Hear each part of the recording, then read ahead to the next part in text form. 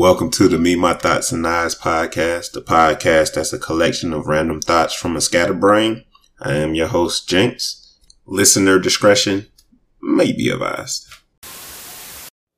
I know folks talk about this a lot when it comes to advertisements, but I also really don't like how if I'm having a conversation and we might mention a particular person and then I open up my Instagram and it goes straight to their picture. Like, I ain't too comfortable with that. You know what I'm saying? Like, this happened way too many times over the past couple of months or longer for it to be just, coincidence. Because you know it's not even like, it just so happened that that's the newest pic that was posted. Because you know that Instagram doesn't even have a chronological feed anymore.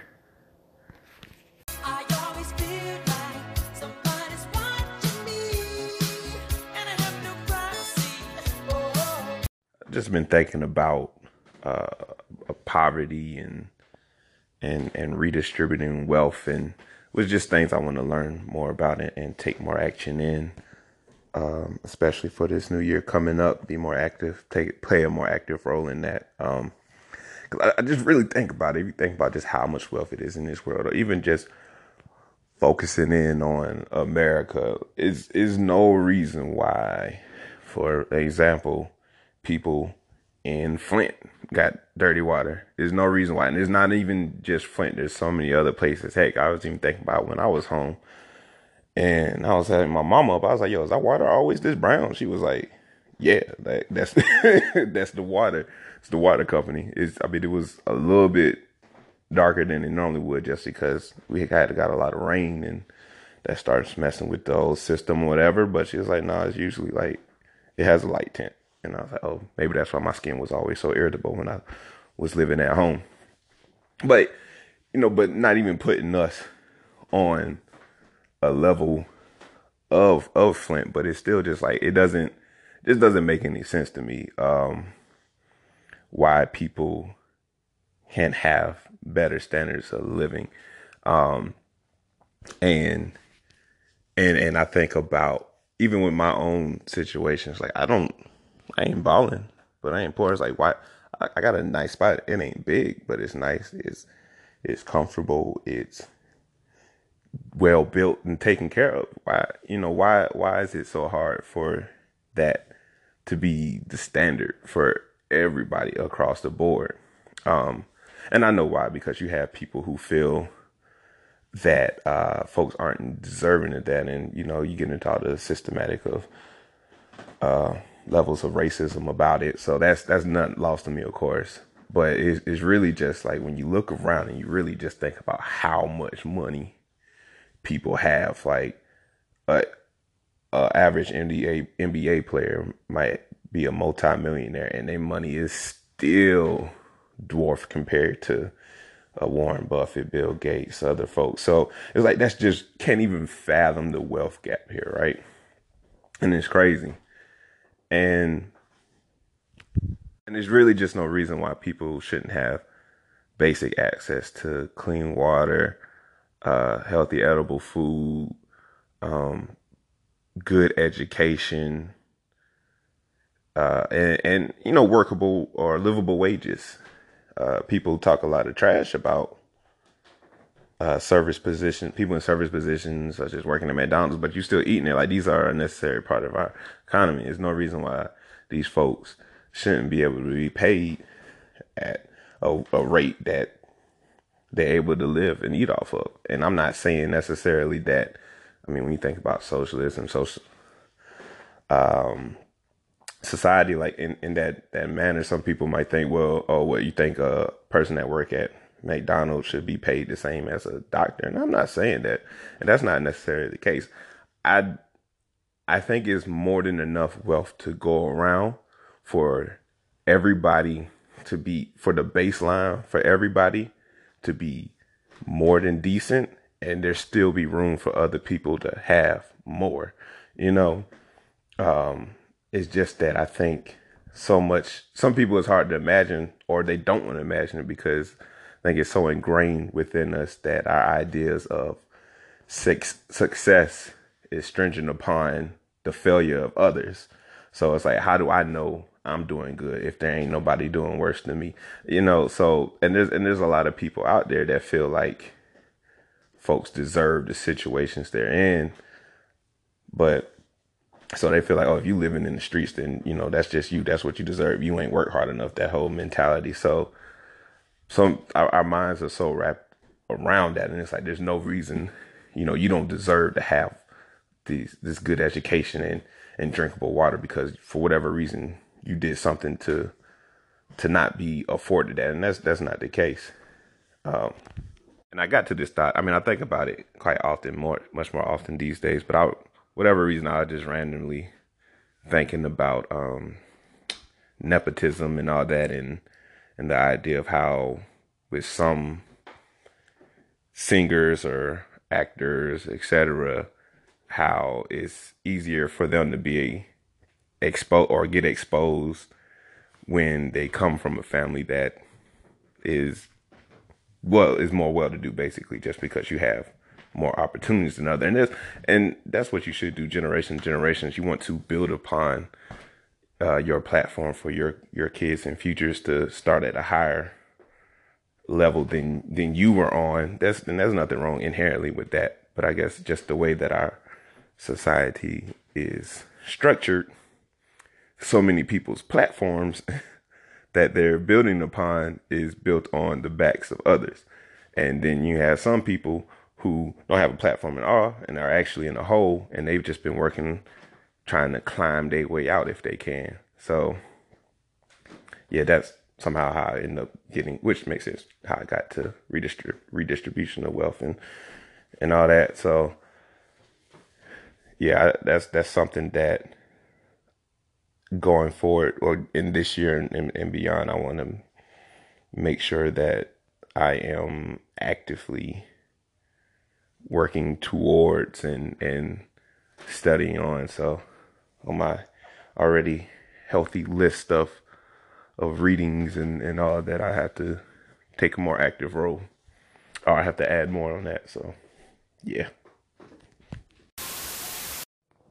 For anybody watching Surviving R. Kelly, it's a lot, ain't it?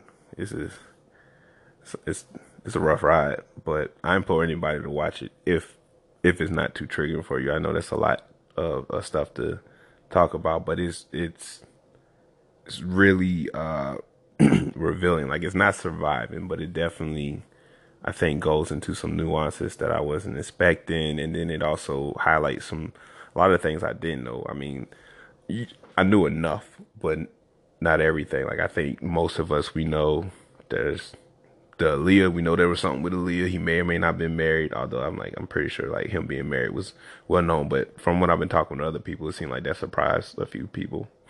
We definitely all knew about the tape, and in the recent years, we know about the coat. Although some people feel different ways about that. Maybe getting that a little later, but we've known enough that like nobody should be supporting this man, of course, but he's still been able to thrive.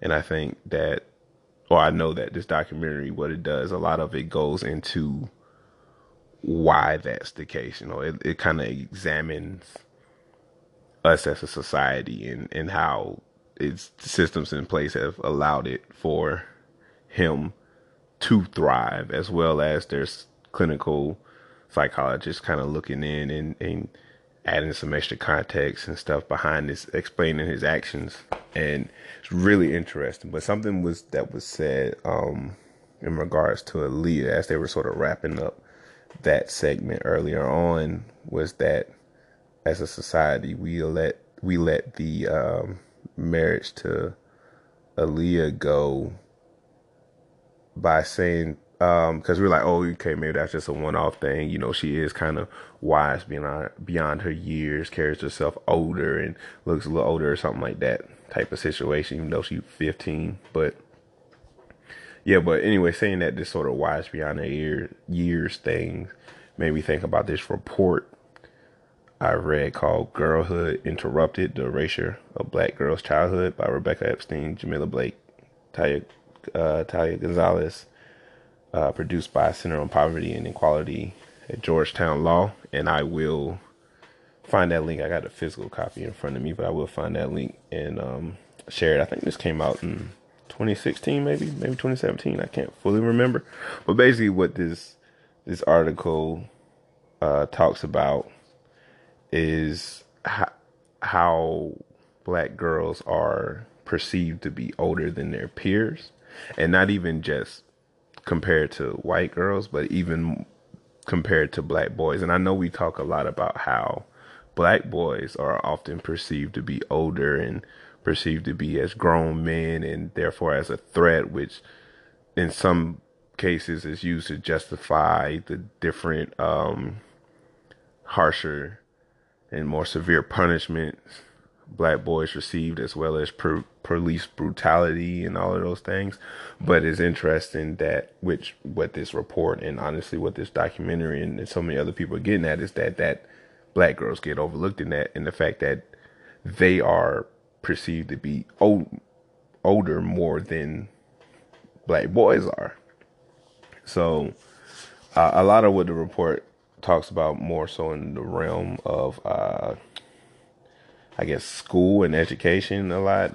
Talks about being, reprimanded and disciplined more frequently and severely than others. But it also mentions how black girls are perceived to be perceived to know more about sex and more about adult topics. So basically, just are treated as adults from a very early age, and that plays into sort of the comments on Aaliyah and how R. Kelly gets by, or one of the reasons why he gets by with his treatment of black girls is because people look at them as, oh, they know what they doing, little fast girls, they hide in the pants, all that kind of stuff, and I'm sure you've all heard this, somebody say that about some girls, like them little fast girls around the corner. Like you hear that all the time, and so that gets kind of it plays a role into the victim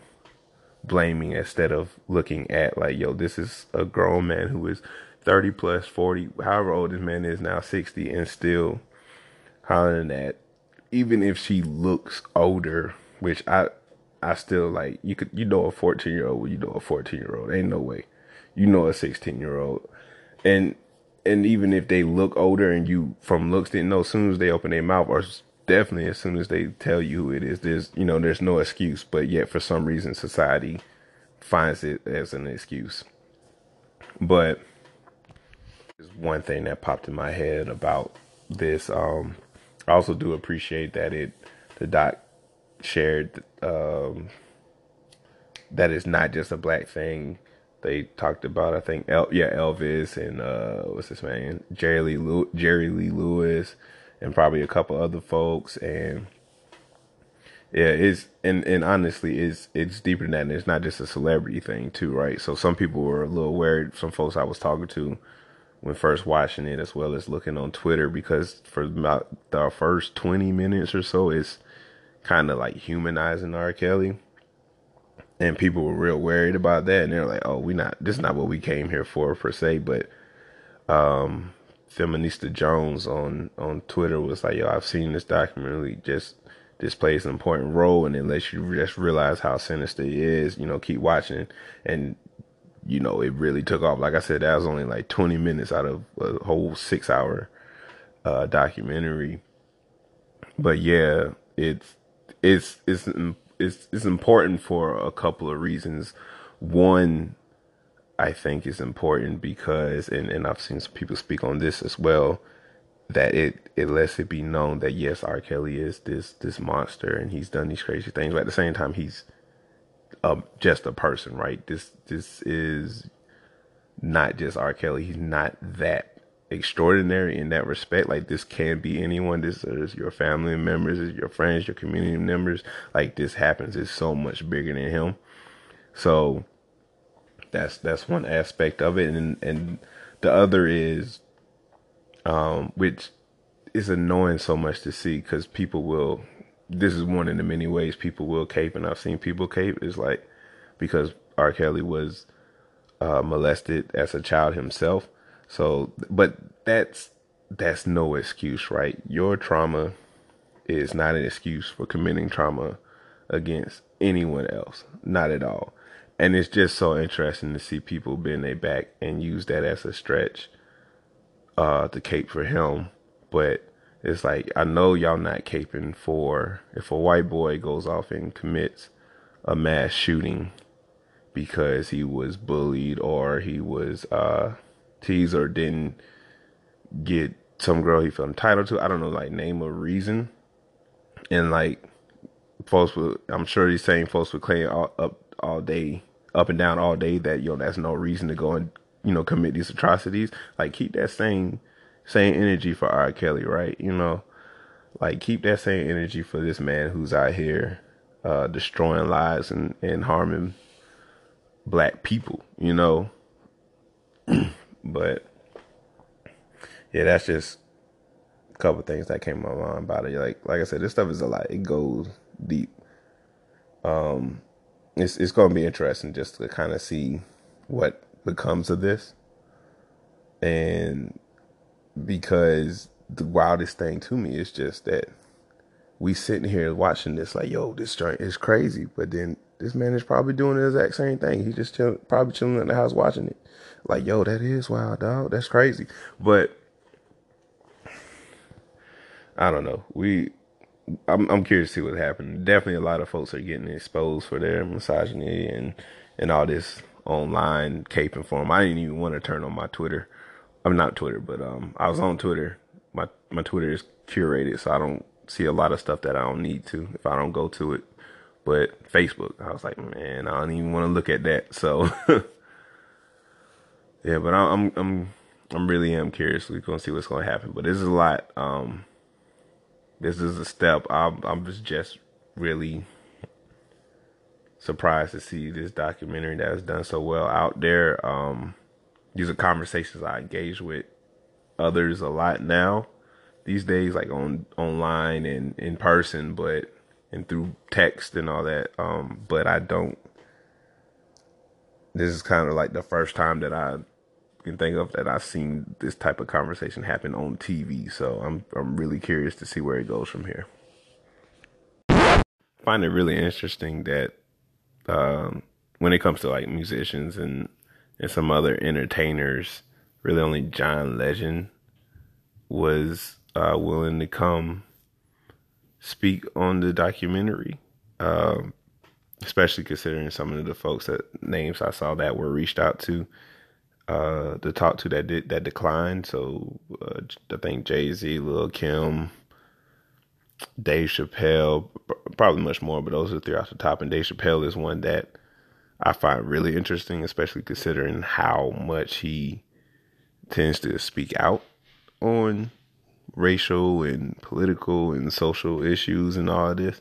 So I was like, I find it interesting that you didn't have anything to say. And I'm saying this as a Dave Chappelle but that don't mean I can't be critical because he's not solely responsible for this, but he played a role in, turning these actions into just a punchline, right? If you think about his P on You parody video, like that's what it did. It's like, oh, this is something we can make fun of, right? It's not something that we really need to concern ourselves with, putting this man behind bars or actually, trying to stop him from continuing this behavior, but it's something we can all laugh at, right? And it also, and they touched on that some in the doc as well, but it really just, it stripped away the pedophilia part of it, right? The fact that, this is child pornography we're talking about here.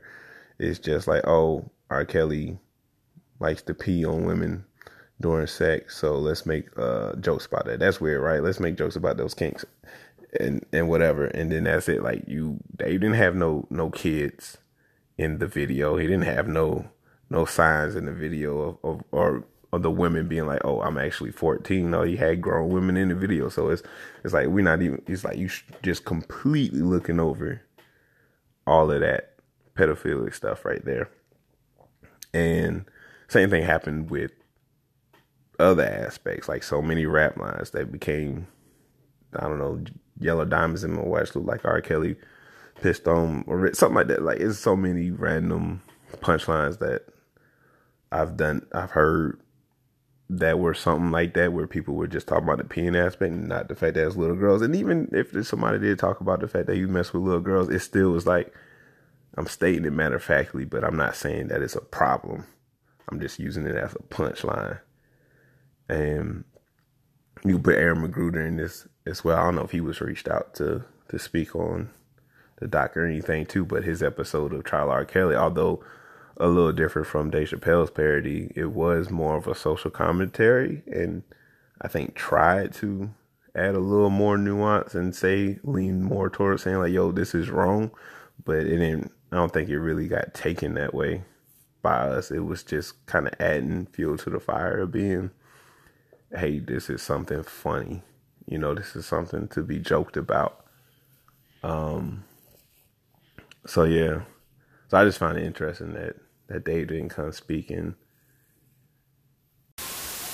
I just want to say, and don't judge me, and don't take my black card, but for a long time, longer than I want to admit, I kind of thought that I Believe I Could Fly was the Black national anthem. I'm just putting it out there. We're going to be honest. This is, what I'm saying? I feel like this is a safe space. But because, as was mentioned in the doc, like, that song was everywhere. I think it actually was my middle school national anthem. I have to ask the homie that to confirm, but I'm pretty sure it was. Like, that song just was everywhere. I heard it in church, school, obviously, any special events. Like, it just got sung all the time. So that's why, and I mean, my school was pretty black too, so that's probably why I thought it was. I didn't realize until, like I said, older than I want to admit, that it's actually Lift Every Voice and Sing. Because I only heard Lift Every Voice and Sing in church sometimes. I didn't hear it like that. But I heard I Believe I Could Fly everywhere. So forgive me. I apologize. Blame society. Don't blame me on that one. Don't judge me.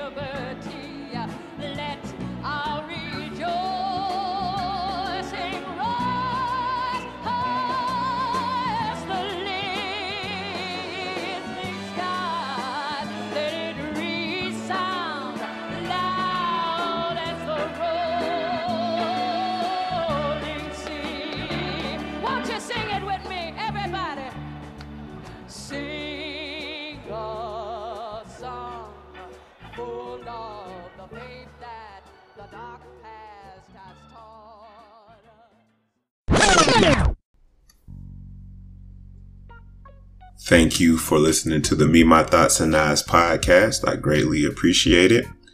Please follow my blog at Me, My Thoughts, and Eyes. That's eyes spelled EYES.wordpress.com. Follow me on Twitter at Thoughts and Eyes. Once again, EYES and spelled out. Feel free to let me know of any feedback or criticisms that you may have. Once again, thank you and be blessed.